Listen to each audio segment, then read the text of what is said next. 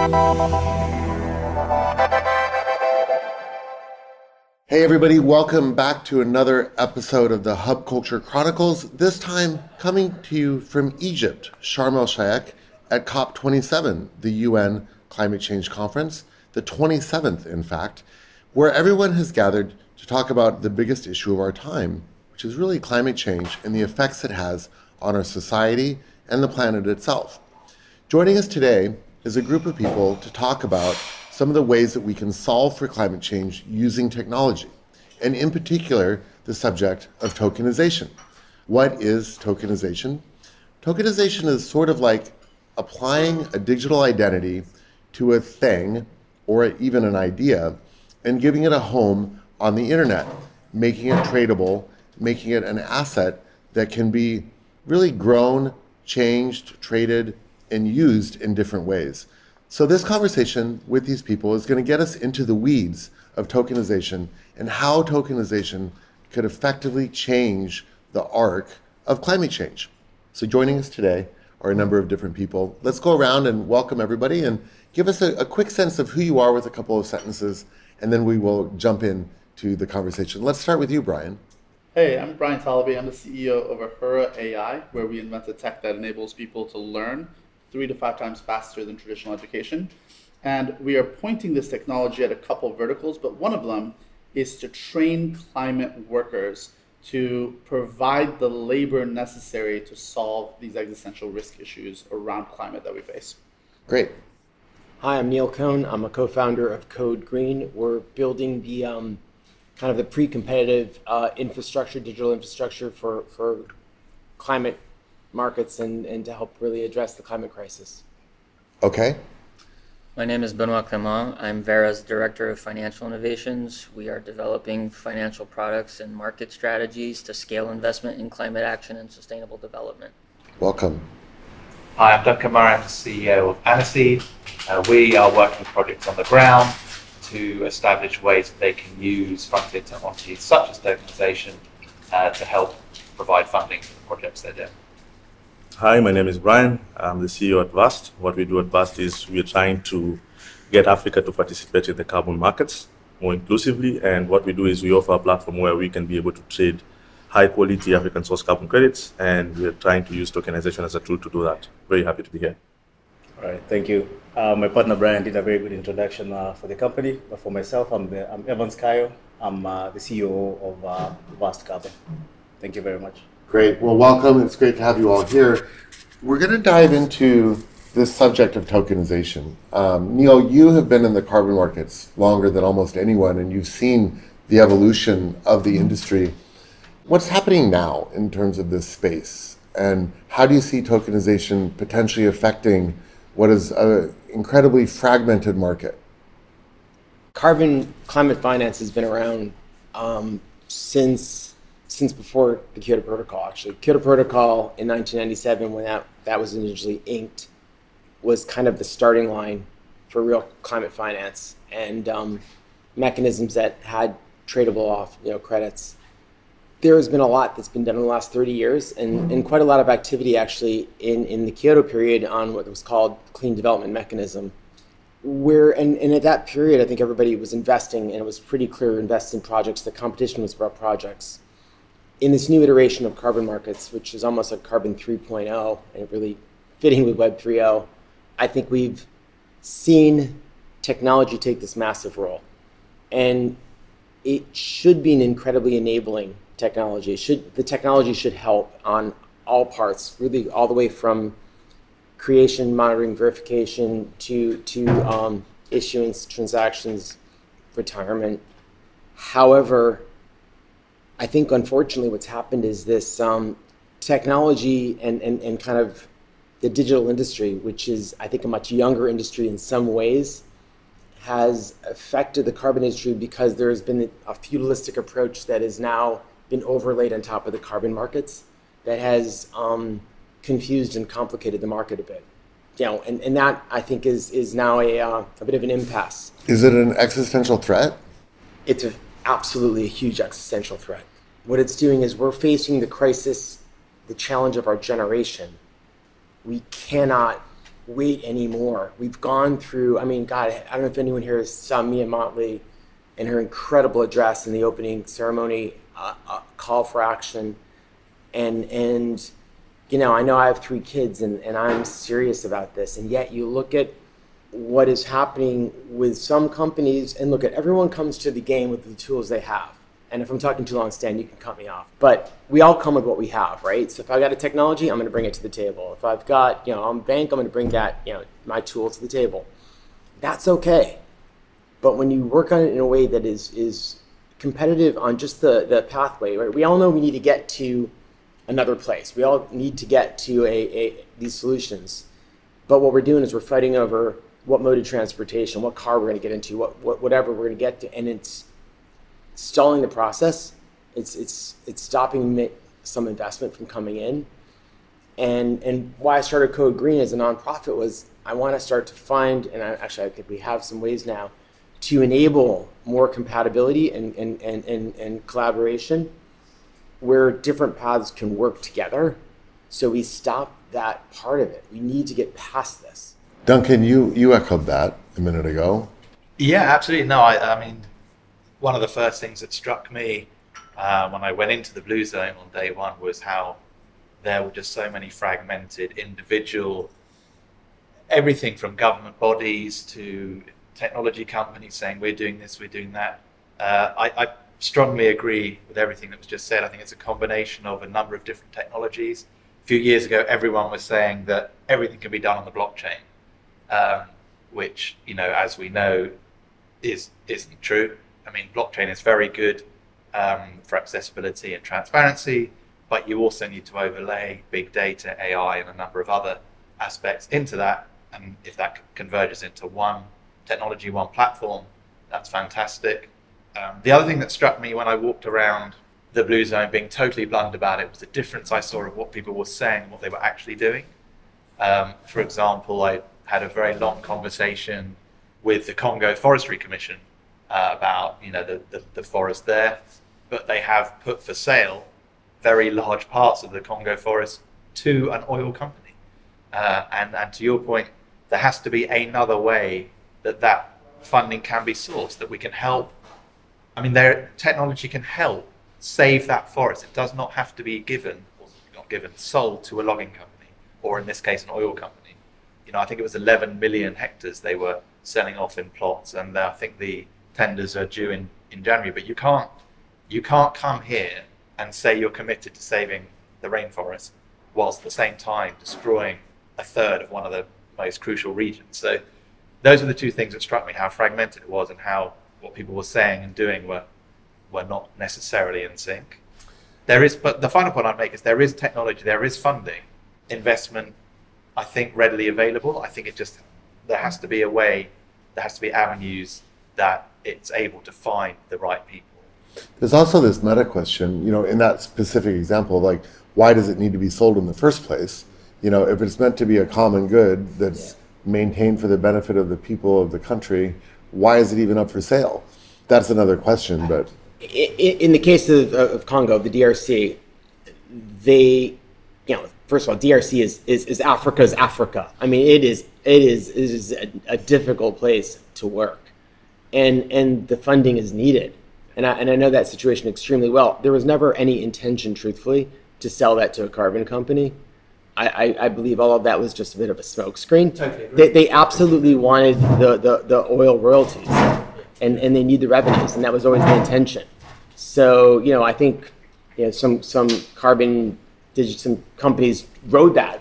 I completely agree. I just think that there's the oil royalties could be replaced with alternate revenue that keeps the forest intact but still provides the government body or the Forestry Commission with the revenue they're seeking, which is obviously why. Well, the revenues, the carbon markets aren't able to match the revenue, which is part of the problem. It's like 1 to 1,000 if you look at the actual numbers, if you're lucky.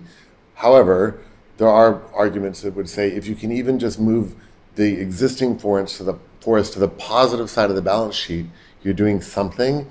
And sometimes that can be enough to actually turn it into a net positive asset versus a net positive or a net negative liability. And I think that crucial balance is a very important first step, because right now it's sort of zero value if you're just leaving the forest. And if you can, this is why tokenization, and this is why tokenization is like potentially a really important step here, because if you could say tokenize large swaths of that forest and just get a little bit of a payment or a little bit of value created, it's enough to tip that forest into the positive side of the balance sheet, so it's suddenly an asset. And then if it's an asset, there's a lot of things you can do with it in the financial markets. It's got to be an action taken. You can't just go and say, I'm going to get paid because there's a forest there. That doesn't do anything. No one's going to protect that forest. There's no reason for that payment. Then you end up not paying for things that actually are actions. Well, I don't know if you're thinking big there's enough. there's only a finite amount of money out there. Agree, but I think that if we there's a chance for us to think a little bit bigger and broader about the externality benefits that a forest like that provides.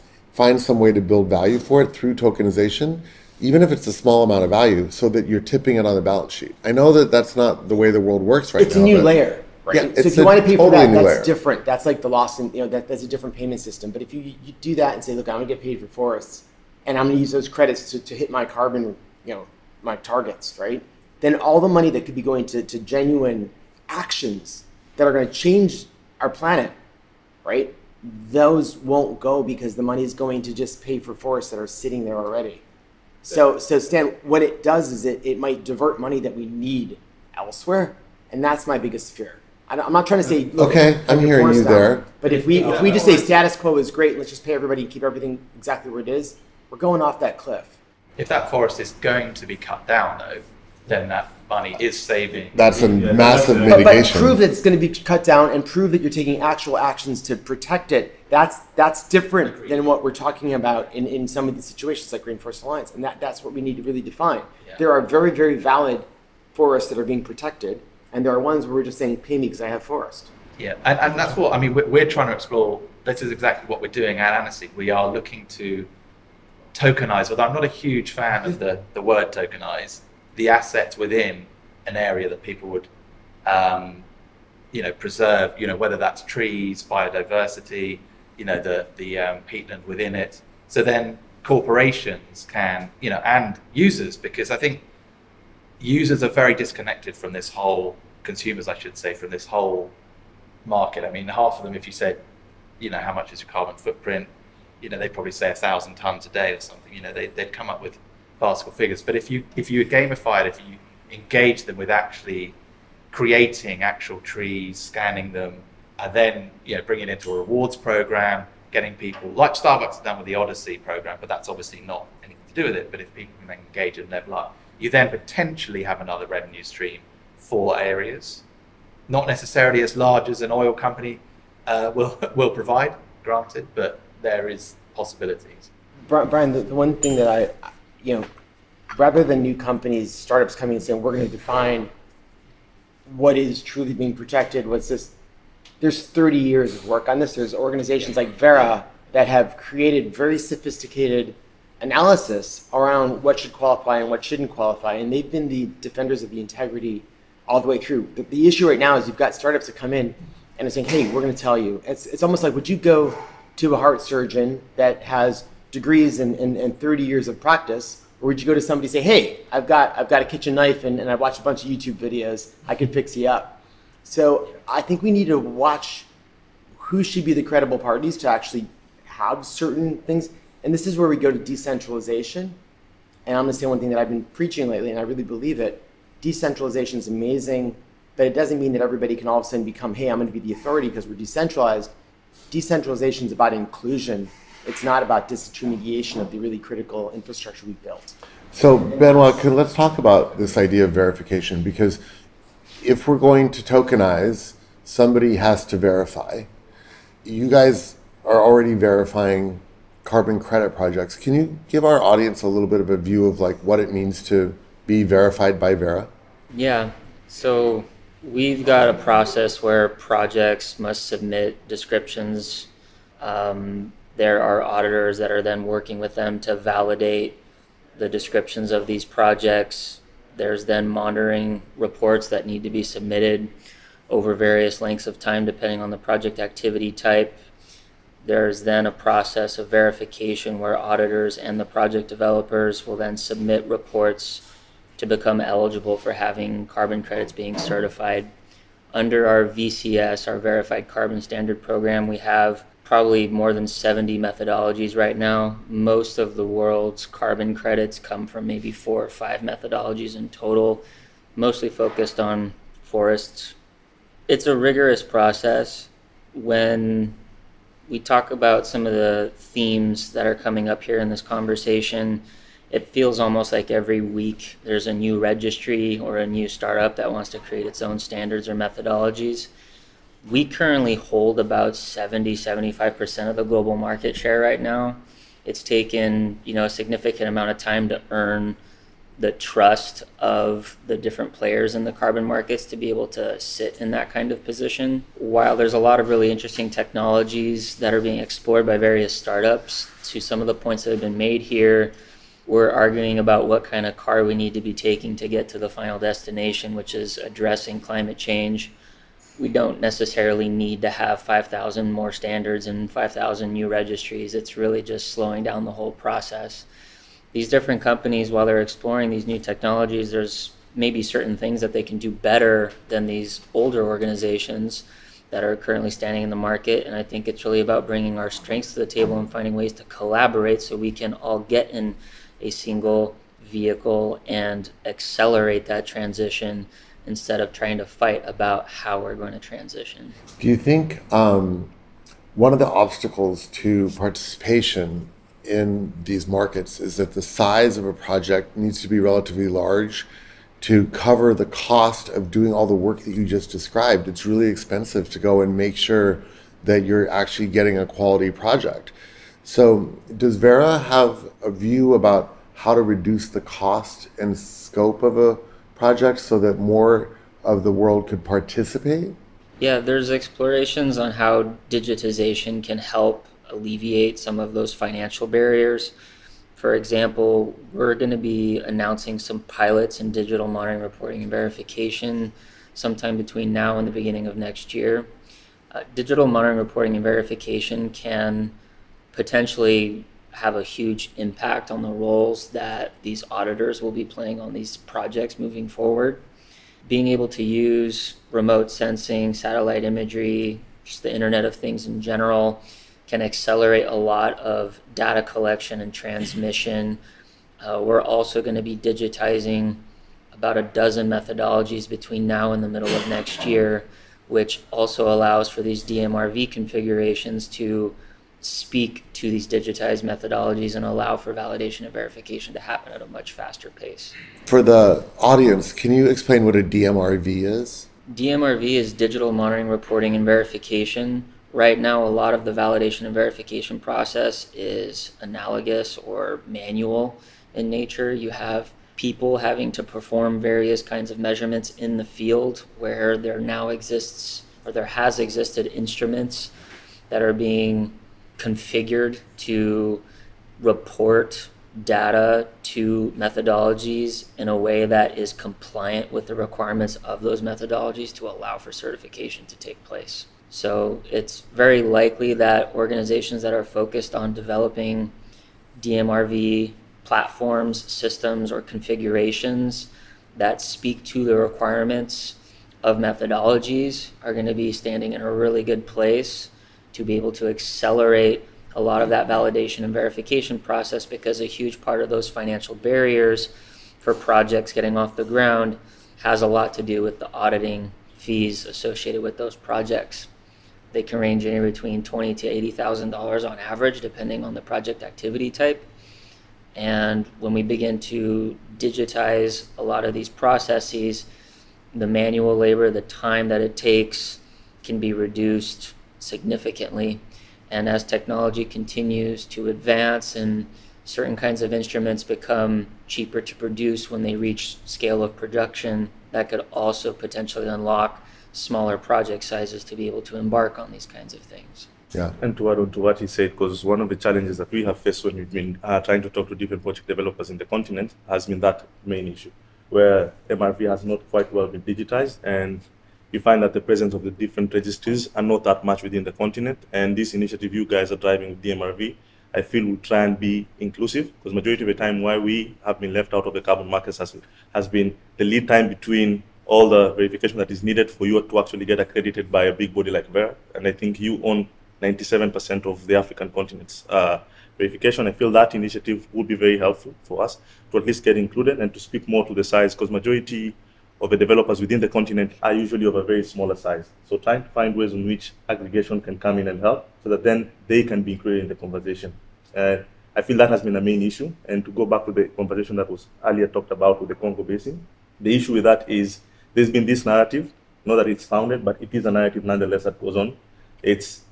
We have participated very less in soiling the environment as it is right now as Africans. We've had conversations with guys from DRC. The argument usually is that right now you're telling us not to take these payouts from oil companies, while you guys have gotten to where you've been by using the resources that you have. So now when a person is coming and is able to pay up what we feel is the right value for us, we have no problem doing that. So I feel the issue of every party collaborating together so that a platform can be provided for capital to come into the continent to support initiatives such as that would be very important right now. And I feel these conversations and tokenization will potentially provide a solution for that. It has to be done in a way that is very necessary, because I feel even tokenization was tried out on your platform. It wasn't done really well. And you made a call for proposals for different players such as ourselves to figure out how we can participate around that. I feel globally, these initiatives should be supported, because in as much as this is a new technology, we cannot come and say we are as he had said, Neil had said, removing every person from the value chain and saying that they are not important to the conversation. It's just a matter of how do we work together. And I really like that initiative, because it's been quite funny where the new guys on the block think that we can solve everything. Decentralization is a solution to every other problem. But as Neil said, that is not going to exactly be true. It's a matter of how can we use that tool to collaborate towards a certain agenda. And I feel that will be important. And that's why this conversation for us. And tokenization doesn't have to be decentralized. Yeah, it doesn't have to be decentralized. But that's a whole other conversation. It's really about, it's leveling the playing field. Yes, it is. Africa is the last continent that massive resources that has been left off the table for centuries, right? And has had outsiders come in and set up political situations that have been so destructive. So I've spent a lot of time working in Africa, and it's upsetting because you see it, and we've made efforts, and it's bigger than any one of us, that's for sure. It's bigger than any one of the countries either. But if we can find ways to use these technologies to level the playing field, to enable Africa to be empowered, but not to try to just create, but start a collaboration. Let's get Verra to have more of an African presence. Let's get parties to be out there and do more things. I tell you, I'll volunteer, and I'm working with DRC actually a little bit. I'm working with anyone I can help to find ways to actually bring initiatives forward. Let's do it. And I think it is a valid comment. I mean, Europeans cut down 95% of their forests, a couple of hundred years ago, to industrialize and yeah. So we're like, we cut all ours down, but now wait. Don't cut yours down because they're the last ones left. And now, I mean, both sides are valid. Like, we need those forests. Yeah. Because if we cut those down, the planet is going to be in a big problem. So that is the reality. But there's also this economic side for the places where that is. And so you can see both sides of that situation. Absolutely. And I think going back to the decentralized question, I agree. I don't think the solution needs to be decentralized. I think you can take the positive elements of the technology, which are transparency, engagement, accessibility, and so on. The whole system doesn't necessarily have to be decentralized, but the advantages of a tokenization/blockchain scenario brings other advantages. It doesn't necessarily have to be decentralized. And I think portability being one of the major things. I think it's defining what decentralized means. Yes. I think decentralized is key because you don't want one power. Like Kyoto could have been so much more impactful if it wasn't so centralized. It speaks more to inclusion, like you had said. I think that word has been used synonymous. It's just defining what it means. Well, the technology almost brings inclusion by the fact that it's all publicly available, it's all publicly accessible. Someone mentioned in one of the talks yesterday how inaccessible the carbon markets were unless you're a huge corporate now. But I agree. I mean, Verra is the standard. I mean, these startups that are saying, and there's been quite a few in the last year or two saying, oh, we do this, this, and this. with the tokens. I think trying to reinvent that is crazy. I mean, it needs to be collaborative.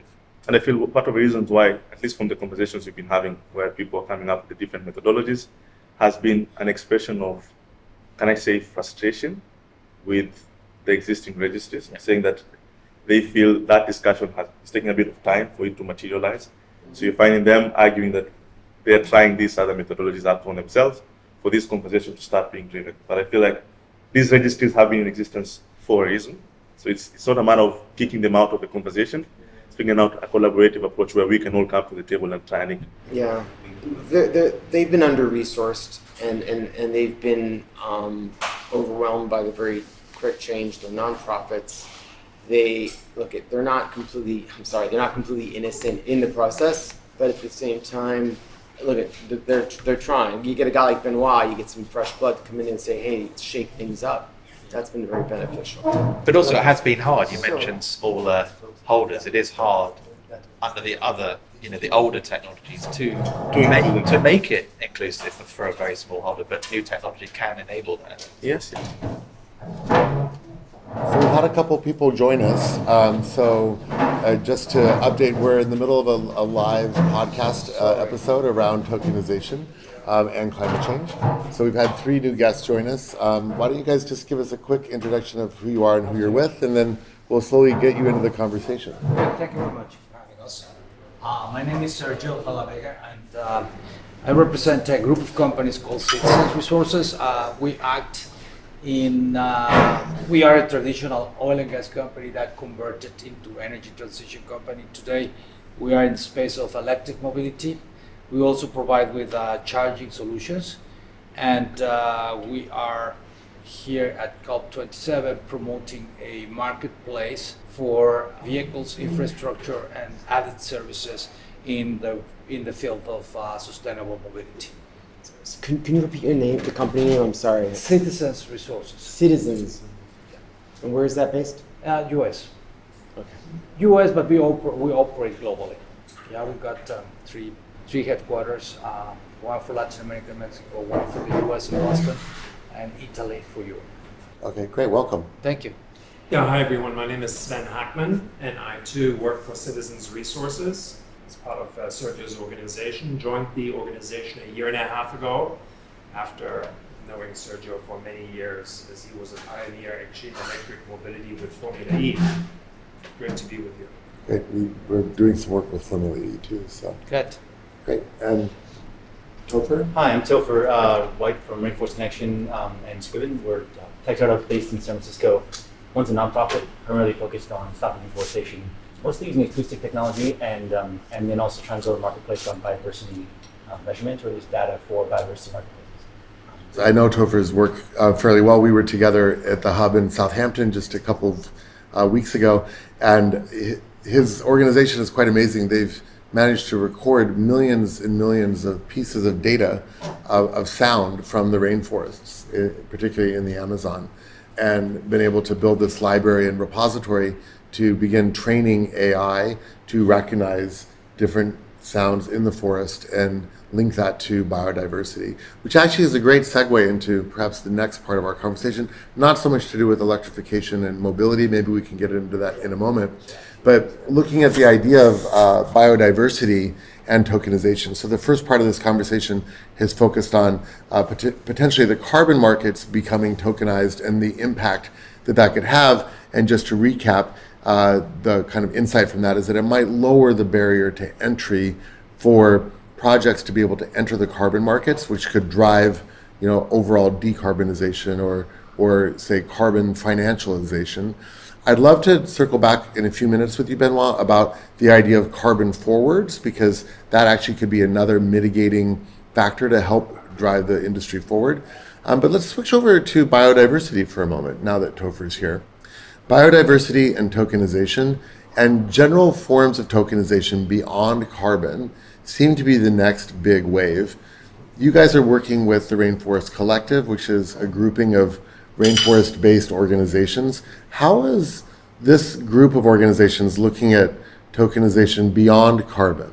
Maybe for social and human welfare, or where do you see it going? Sure. So Rainforest Collective, which is fairly new, I guess, collective organizations. We're really focused on trying to get funding to people on the ground. So primarily indigenous groups, groups that can take on community-based projects to fight climate change or improve biodiversity or really improve livelihoods. And it's based on the premise that there isn't enough funding getting from the funders themselves down to people on the ground, and to more or less use some of the more modern techniques that tokenization and crypto represents to make direct payments that can be tied back to a slightly less stringent administrative needs around reporting on how it gets used. So that's what the collective is largely about. It's just getting started, and I think that because it is sort of tied to a more relatable idea, which is the fact that people need money on the ground. There's people who would like to get it to them, and lots of people in between who make it more difficult for all sorts of good reasons, but also ones that get in the way. But because that's sort of a more basic, frankly, old school idea, there's an opportunity to achieve it finally after decades, if not centuries, of that issue with some of the technology that's available. If the powers that be will go along with it, and if the funders can get on board with the new model for doing it. How open are Amazon-based communities to this idea of tokenization for the assets that they manage? Well, I think there's an opportunity there in that a lot of the more rural communities, indigenous or not, are often on some systems related to barter anyway. There's some things you have to spend money on, like medicine, fuel, things like that. But a lot of the rest is largely handled out by the community or through barter. And so one of the big questions that often gets asked is, are we transferring stuff into fiat? Are they turning into fiat? But there is an opportunity for communities on their own to innovate around on potentially using crypto as a very solid form of trade within their own communities. Isn't connectivity a big issue though? Like if you can't get an internet connection, you can't, let alone download a wallet.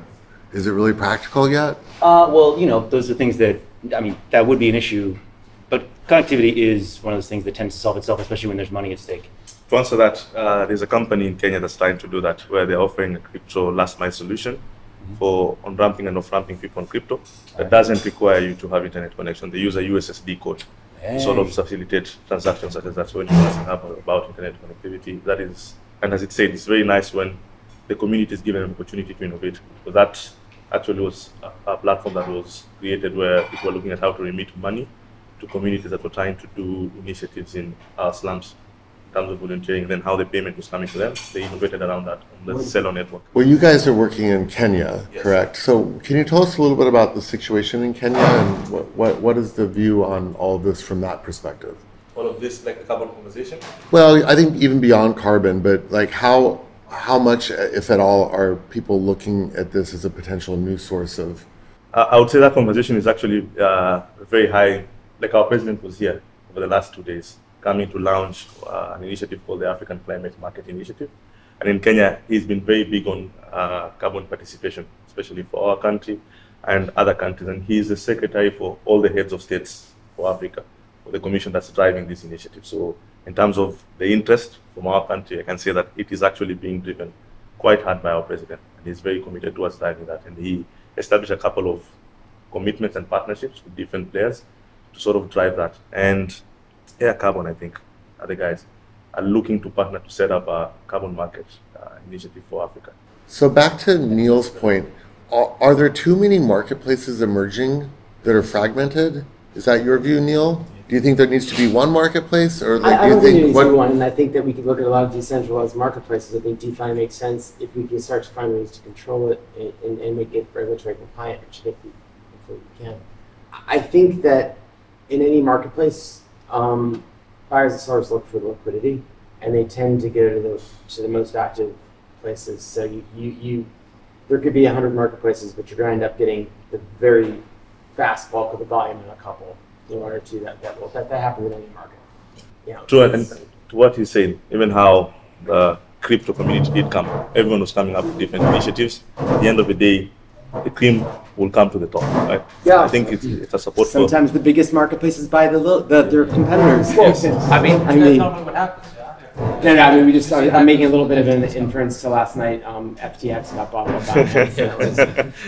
That happened fast. What's it? Yeah. That happened fast, didn't it? Yeah, I guess it's not closed yet, but it's. The main thing though, as we see, is that a marketplace needs to provide value, Yes. right? And how do you provide value? It's liquidity, it's ease of transaction, it's all of the things that you're looking for. And same as a registry needs to provide value, and all of us do. And actual financial markets like the LSE are also opening markets. So, as you mentioned, people trade where there is the most liquidity and security.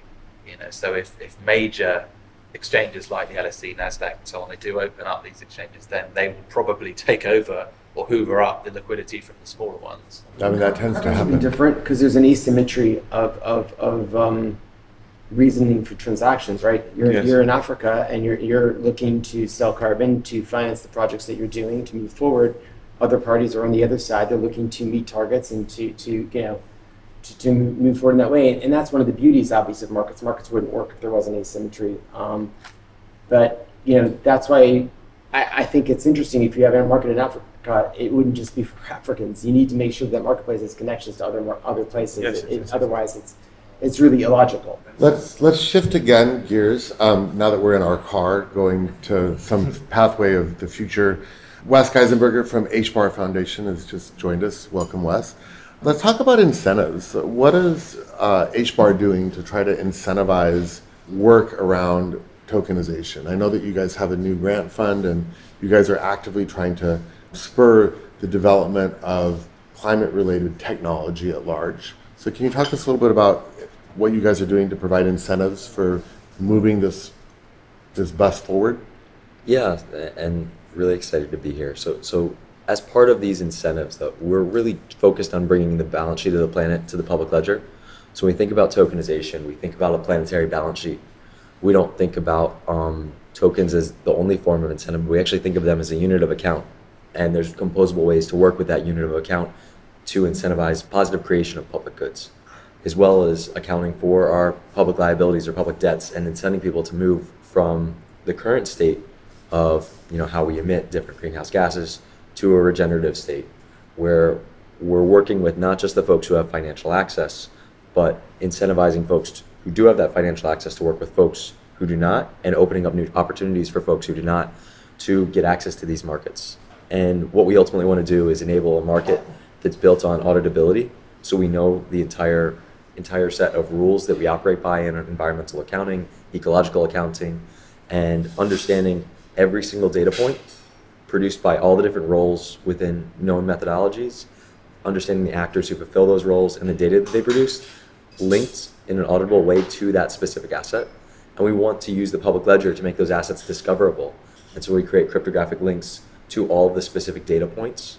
We want to make sure that everyone can see that not just as data, but as information that's discoverable, and ultimately driving liquidity to unique ecological assets. That's great. For our audience, can you give us a real world example of what that looks like? Yeah, absolutely. Or could look like? 100%. So we have a few different projects out there, or more than a few, actually dozens now, that are working with this model. So, recently there was a Bloomberg article that cited the Temua Group, actually based out of Kenya, and they've announced that they're going to begin trading forwards. Those forward contracts are going to deliver verified credits through the traditional registry process, and they're following a known methodology. As part of that, those forwards represent an economic opportunity for farmers in rural Kenya, in the region of Kisumu. And what they're doing is they're taking bagasse that otherwise would basically produce significant amounts of methane through decomposing, and they're turning it into an alternative biofuel where the farmers allow the bagasse to be collected. The bagasse is collected, turned into this biofuel. It's used in the process of tea drying in Kenya, where otherwise they would use wood. And it's actually, a quite auditable, provable reduction when you log all these pieces of information on Ledger following a known methodology, and that known methodology can produce tokens. And what it does is it's not just environmental data that's logged on the public ledger following identifiers and credentials tied to these roles and actors, but it's actually creating a series of social equity data that can prove exactly how folks are getting paid. So when somebody raises money for a forward for these future credits, what you're getting is an audit trail that lives on Ledger. So you get the financial data of when I raise this money, where does it go to? What contractors? What parties who are working in the registry process, consultants, verifiers, validators. And you can see what portion of that asset is being paid to those parties. You can see what portion of the asset is going to financial players in the market, and you can also see what portion of those financial assets are going to the stakeholders. And what we can get to is a point of not just incentivization, but transparency to allow buyers to make decisions based on understanding the social equity of this financial flow. There's a nugget, Wes, in what you were just talking about, which I think extends out to a wider conversation about the Sustainable Development Goals, the 17 SDGs, and this wider wave of tokenization that's coming. So one of the sub-trends that I've been hearing here at COP is that there could be a financial framework coming around the SDGs. You know, there's talk about actually effectively tokenizing action toward the SDGs. And one thing that I didn't know, I heard this from MasterCard the other day, was that within the 17 SDGs are targets. And then within these targets are, you know, a whole, there's like actually 3 layers of the SDGs. We tend to look at the 17 goals, but underneath that are other methodologies, you could say, that give us pathways to achieving the SDGs. And if we can start to formalize that, there might be a way to actually look at the wider, like tokenizing poverty, tokenizing access to water, tokenizing biodiversity. So is the system that you're talking about something that could be extended across all of these goals? Yeah, absolutely. And at the Sustainable Impact Fund at the HBAR Foundation, we're investing not just in applications. And we say invest, we're actually giving out grants for folks to build digital solutions to accomplish these goals and ultimately build entire businesses and business models around achieving the various SDGs. But we invest in open source infrastructure as well as in large scale implementations of that infrastructure. And we don't just invest in climate or renewable energy related SDGs, but we actually have invested in folks who are pursuing water rights trading. We've invested in folks who are pursuing different conservation or biodiversity goals. And this framework that we use is called the Guardian. It's something that we've invested millions of dollars in, so that it makes it easy for anyone to take a methodology where all the roles and actors are known. We understand what type of data is going to be produced in the unit of outcome that's going to be leveraged and tokenized. The Guardian allows you to map that in a much shorter time frame than you otherwise would be able to in a digitized way. And it allows us to create analytical frameworks so that when we try to discover this information, we actually can see it within the context of the rules, and we can extrapolate what potential values may come from it beyond, in a carbon credit world, additionality, durability, leakage, who the verifier is, what vintage it is. We can start to build attributes around social equity and prove every single aspect of it down to what accounts are getting paid and who owns those accounts on a public ledger. And that type of auditability, information discoverability, leads to improved price discovery when we introduce new types of tools, such as the automated regression market maker, which is something else we've invested in as a complement to the Guardian, to understand how we can create an automated market and automated price discovery mechanism so that we actually can value what social equity looks like, what social impact looks like across not just carbon, but many SDGs, many co-benefits. So let's shift this over to energy, because you guys are working toward energy. Do you see this as being helpful for the kind of business and the marketplaces that you're developing? I think everything comes together. We're talking about how marketplaces, which are ultimate markets, right, operate and they're succeed on the back of liquidity, right? So all these instruments create liquidity that allows you to kind of trade across the board. Now you can trade energy against sustainability, and I think this creates a huge arbitrage opportunity. Yet I have a concern because we're starting to reach out to communities that are very, I don't want to say underdeveloped, but they are not focused on finance, right? So we probably are bringing too much of financial power to communities that have a more different life, right? So I mean, how that's going to play out, I mean, you may have found in the Amazons, there are communities that are very reluctant to let these tools come into them, right? You know, and sometimes you wonder, hey, you're getting money for health, you get money for food, and you are rejecting it. I don't think they're rejecting it. They're just trying to preserve their life, right? So, but at the same time, I think all this financialization of nature assets would be a great way to produce the right incentives to minimize the use of fossil fuels, to replace them with other more more savvy alternatives. There is a big risk though in all of this, which I think is an even bigger risk, which is what we might call a perverse incentive to short.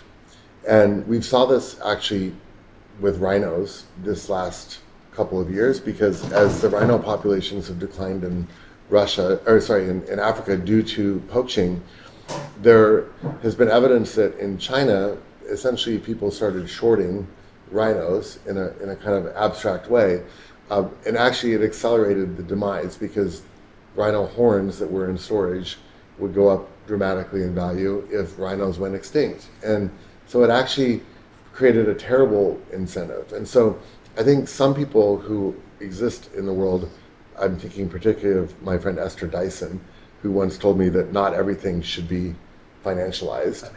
There is this like meta question about, is this actually a really dangerous trend to be trying to financialize nature? Because it actually creates potentially, should nature even be a market? And it sort of points to some questions about what is actually a good society. Should some things be outside of the purview of the market? It feels like because of digitization, it's maybe already inevitable. So then the question might be, how do you prevent shorting in such a way that we don't actually end up having a series of incentives that, we've seen, especially in crypto, how much damage a short can do. When we started trading emissions, so it started in the US with like SO2 and NOx, and I was involved in some of the very early markets. And back in like 99, in 2000, like when we went, some of the earliest COPs that we went, I was at, we literally, when we started the Emissions Trading Association, we had blood thrown at us by protesters that were like, you guys are evil selling pollution. And first of all, I never resented the protests, because the needle was so far to the right with corporations doing whatever they wanted. You need to have the left, you need to have people coming in to bend the needle back to the middle. So even though we wanted to come in saying, look, at financial mechanisms can work, they were right that that there's danger. It's a double-edged sword, and we've seen that very much in crypto. We're going to have the same issue here in carbon. One of the biggest missteps we saw, and I'm going to take some blame here. We had HFC 23, so refrigerant HFC 22 was being produced in China, and a byproduct is HFC 23, which is just be vented. And I'm sitting in China looking for projects, and we're like, holy cow, look at this massive amount of a co-gas that's being just vented. So we're like, we need to go out there and finance this and stop this. And that became some of the biggest carbon projects. The problem was, once the Chinese producers realized they can make money off of carbon for destroying the byproduct, they created way more refrigerant than the market ever needed, because they were making so much money destroying the HFC 23. And these perverse incentives can happen quickly, and the market needs to react. And we saw that come back to us in crypto, where these HFC 23 credits that nobody would touch because they were toxic got thrown into ClimaDAO. So the point is that you're never going to get perfect. We're going to make mistakes. We need to have a moral compass, and we need to have people here that are really trying to solve problems and not get rich. And it sounds like people who actually know what they're doing. Yeah. We also have that problem now. I mean, there was a case in the UK recently where a company that was getting subsidized because it was using wood chips instead of coal in their power was actually cutting down a forest to create the wood chips. Right. So, we already have the problem of that you've just described, and I agree. Once you actually have it as a set unit of a tradable commodity or an asset, that becomes easier to short and all of that. But I think the argument has to be if the good that you can do outweighs the potential negatives, because if you don't do anything, we're heading for disaster, in my opinion. Something has to be done. And yes, there's always going to be shorting. The rhino's a great example. Rhino horns keep disappearing from police lockers as well, for that exact reason. So, there is always going to be that problem. But if the overall financing and products are doing, well, in my opinion anyway, are, as we said, we're on the same car, we're in the same bus getting to the destination, I don't think we can avoid various people in the world shorting, people in China, US, Africa, wherever, these criminal organizations are going to do it anyway. They're the ones responsible for the poaching in South Africa anyway. Poaching in South Africa now is rampant. It is the worst it's ever been. 200 rhinos have been killed in one region alone this year. You know, without the financing, without the support, nature's going to die out anyway. Wes? So I think we have to think about tokenization not just as an incentive mechanism, but as an accounting mechanism, especially in public ledgers. Like with, from my personal view, I think that every asset, especially when we're creating something in the voluntary market, should be unique. We should be able to understand it to its place with all of its attributes.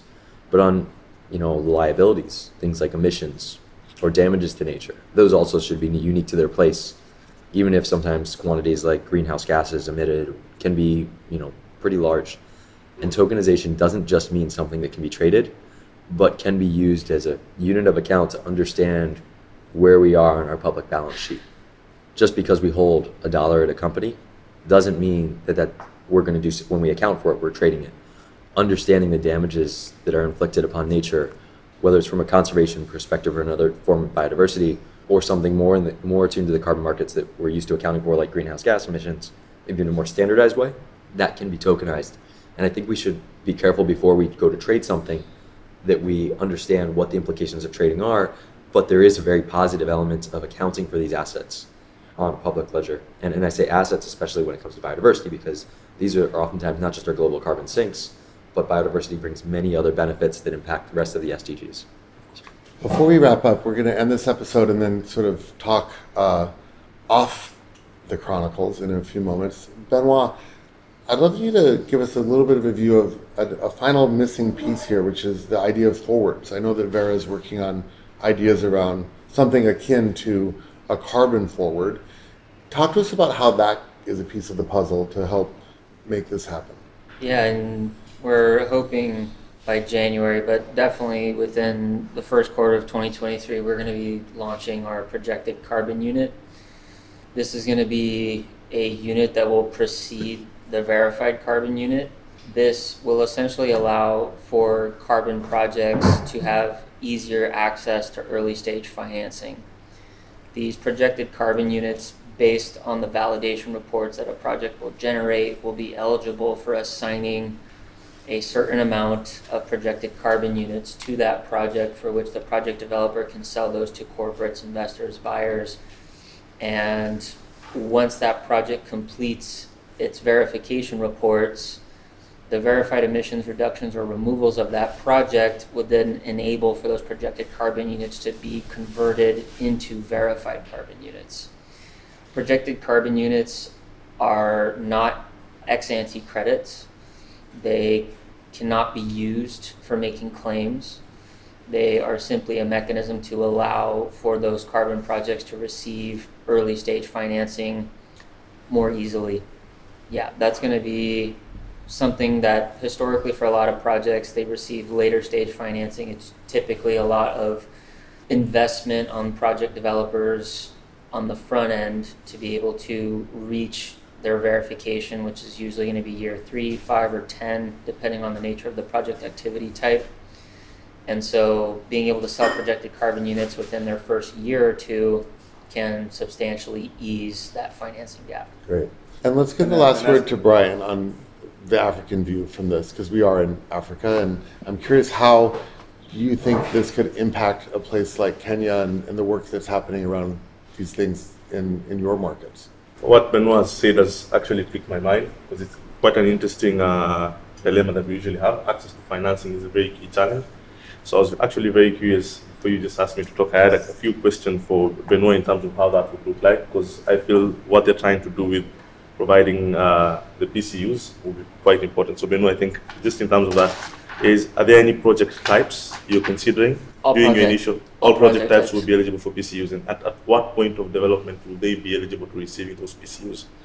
Once a validation report has been submitted by the project developer and the auditor. Okay, and will there be an option where if new methodologies are being introduced, how long after they get verified by VBBs, will they be eligible to getting PCUs if the methodologies are accepted for you? But I'm asking that because there are interesting players who are doing things with smallholder farmers and biofuel within the country and are applying for the methodologies to be verified. And I'm just curious, should that happen? Will they be eligible for the PCUs at that point, or does it have to be after your methodology has been accepted for quite a while before you then get into the PCU program.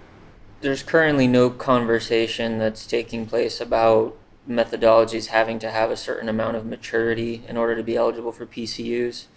The general thinking is that if a methodology is accepted by the VCS program, that project activity type would be eligible for PCUs. Okay. So the danger of PCUs that the project receives significantly less value for them than they would do from an actual credit. Well, but once it becomes verified, the value would go to probably the original value, right? So it might be a fraction of the value initially, and then once it converts, the value would go up. But is there a secondary payment, or are you buying PCU? But that's what I'm saying, because one thing having spoken to some small, is that they're often offered funding at very, very poor rates of return. You know, the funder knows they're going to get $20 credit or $10 credit, and they're offering 1 or 2. And the danger of PCU is exactly the same scenario. We'll give you the funding now, we'll get some PCUs, but in 5 years we're going to make 3,000% from you, and the local small farmers may not see the value. That's why I was asking if there's any thinking around that. I think collaboration, there's something that he mentioned about the research they're doing on price discovery. And in my head, how I was thinking is, I don't know if this discussion has been had, because that will try to solve that issue. The pricing for that, because it is actually a key challenge where how will you correctly price that PCU? And I feel from the conversations we've had, but I don't know what you think about that. Yeah. It also feels like, and I guess I've mentioned this, I think it's got to be a security. I mean, you're talking about commoditized, so you're creating a contract for it, and it's against future work by somebody else. Let's look at the Howey test. That is a commodity. That is a security. Excuse me. That is not a. Using regulatory sunset that brings in a raft of regulations, costs. Yeah. Wes? So I won't get into I don't know how many folks are lawyers around the table. I know I'm not. But the point, the thing I do want to point out, though, is that exactly what you said. I think it's really important that we consider how folks are paid and how folks are doing the work in every credit that's created, and whether it has a PCU in front of it or not. It's so important that the world that we build pays folks doing the work, not just folks with financial access. Right. So we try to create systems that enable that, but we can't enforce it. Right. We can't enforce it through law by any means. But what we can do, and this is, I think, the power of Web3 and bringing the balance sheet of the planet to the public ledger, is an attribute doesn't just have to be an environmental attribute. There can be social components to that, particularly around how folks get paid, and with new price discovery mechanisms that actually consider that as part of the balance sheet, rather than oversimplifying and creating a model where we're just looking at a methodology and a verifier and saying, well, as a corporation, I don't have any more information, or it's too hard to get this information, or I don't have $1 million to do due diligence. But if we have a system that can actually evaluate all the different metadata and how we got to that point, all the attributes, and it's publicly available, publicly visible, it gives us a new opportunity so that when someone's at a large corporation, they can say, all right, I understand the environmental attributes. I understand the social attributes of this credit. I understand that when we put $1 towards this project, $10, $100, $1,000, $1 million, that we are not inflicting damage on the people doing the work and subjecting them to a system that doesn't think about them first. Because the more we put money into individuals that are not getting paid for the work that we do, the more injustice that we are spreading. And I think the industry spreads in the world absent of Web3. That's required under the Paris Agreement, actually. So it's not wannabe like it was under Kyoto, where we didn't look at it. And that was one of the big problems with Kyoto, is we didn't actually recognize anything beyond carbon. But I'll just say, the idea that there's other attributes, the whole natural capital stack of a carbon credit, is not a new concept. That's not a new concept. For a long time. Making it But easily. has it been deployed or executed? Yes. Well, I mean, I have to say, I'm sorry, but not tokenized, but I've been trading carbon for 25 years, and we've been defining the natural capital stack between water rights and biodiversity and other things a long time before that. Now, yes, once we really defined the Sustainable Development Goals, we made it more clear and it became easier. There still are not great metrics on it, and there still needs to be work.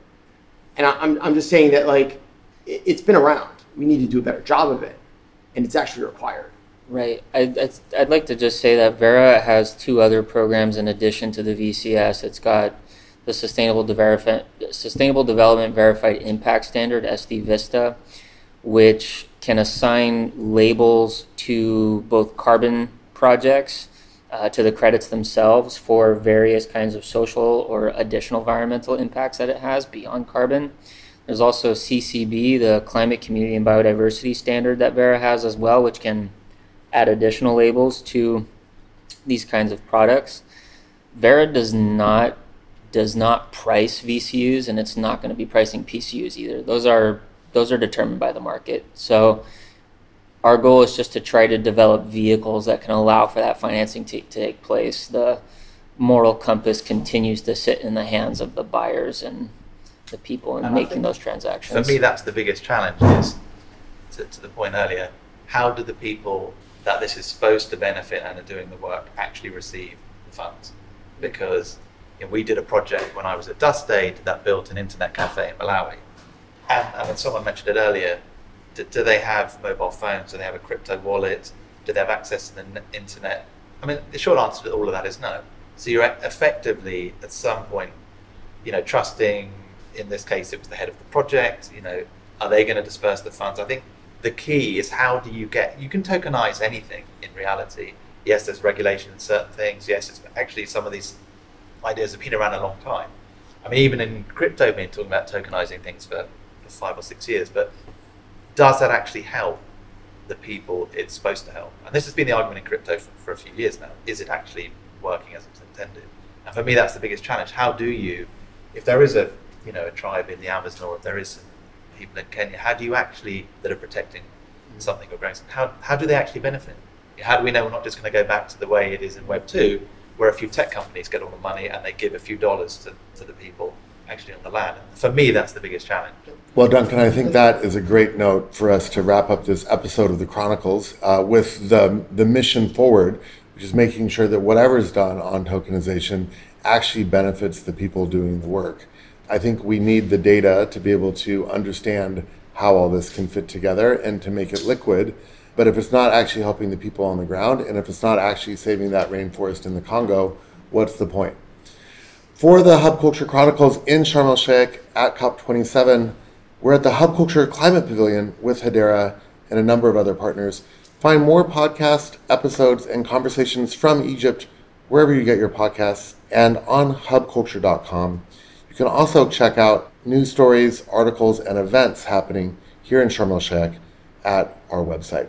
Thanks for joining us, guys. It's been a really fascinating conversation, and wishing you a productive rest of COP27.